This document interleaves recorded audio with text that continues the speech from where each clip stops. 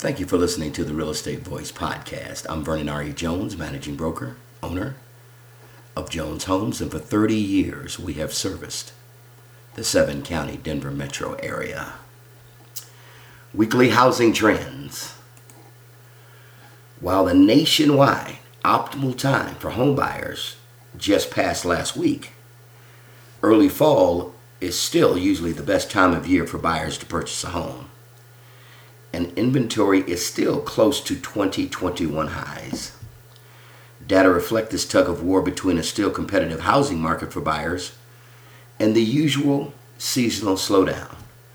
This week, time on market remained brisk, meaning home shoppers still need to act unseasonably quickly to put in an offer. However, price growth has slowed to the lowest point in 5 weeks. With plenty of shoppers still searching, a key determiner of market balance is the number of new sellers listing their homes for sale this week. With new listings registering lower than the same time last year for the 5th time in the last 6 weeks, the catch-up in active inventory has faded. If this trend continues, the risk of re-intensifying competition increases. But if homeowners re-enter the market as sellers, as they did notably until September, buyers can expect better market balance ahead. Median list price grew by about 8.5% over last year. After an early September uptick, home price growth has shifted back into high single-digit territory and has shown sticking power. Home prices continue to rise due to a mismatch between supply and demand, stemming from a decade-long shortage of home building. While the rate of advance for the median home listing has slowed, asking prices for typically sized single-family homes continue to increase at a double-digit pace. Not far behind this summer's record high home sales price growth. This means that housing affordability will be an increasingly important consideration for home shoppers and first-time home buyers in particular. New listings, a measure of sellers putting up homes for sale, were down 5% from this time last year. For the past 4 weeks, we saw weak new seller participation, and this week's housing inventory data continues that trend. New listings have declined in 5 of the last 6 weeks after gaining more often than not in the previous 5 months.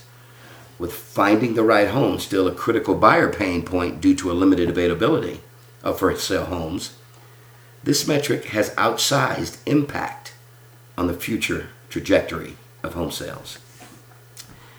Active inventory continues to fall short and is down 22% from a year ago for the 5th straight week.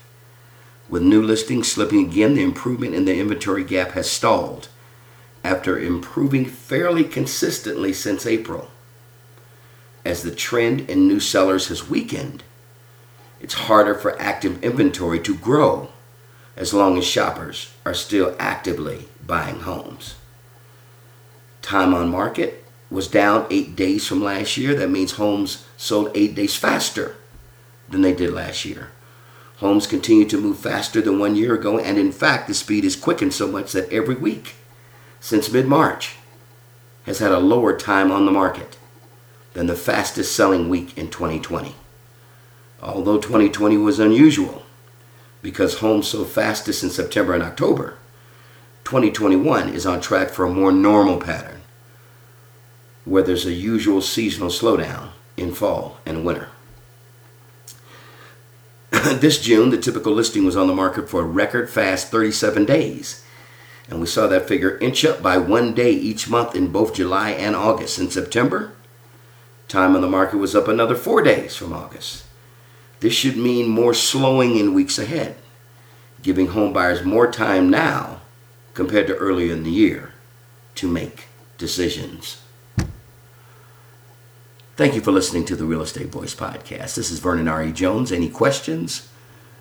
Feel free to call me at 303-359-8218. As always, please be safe.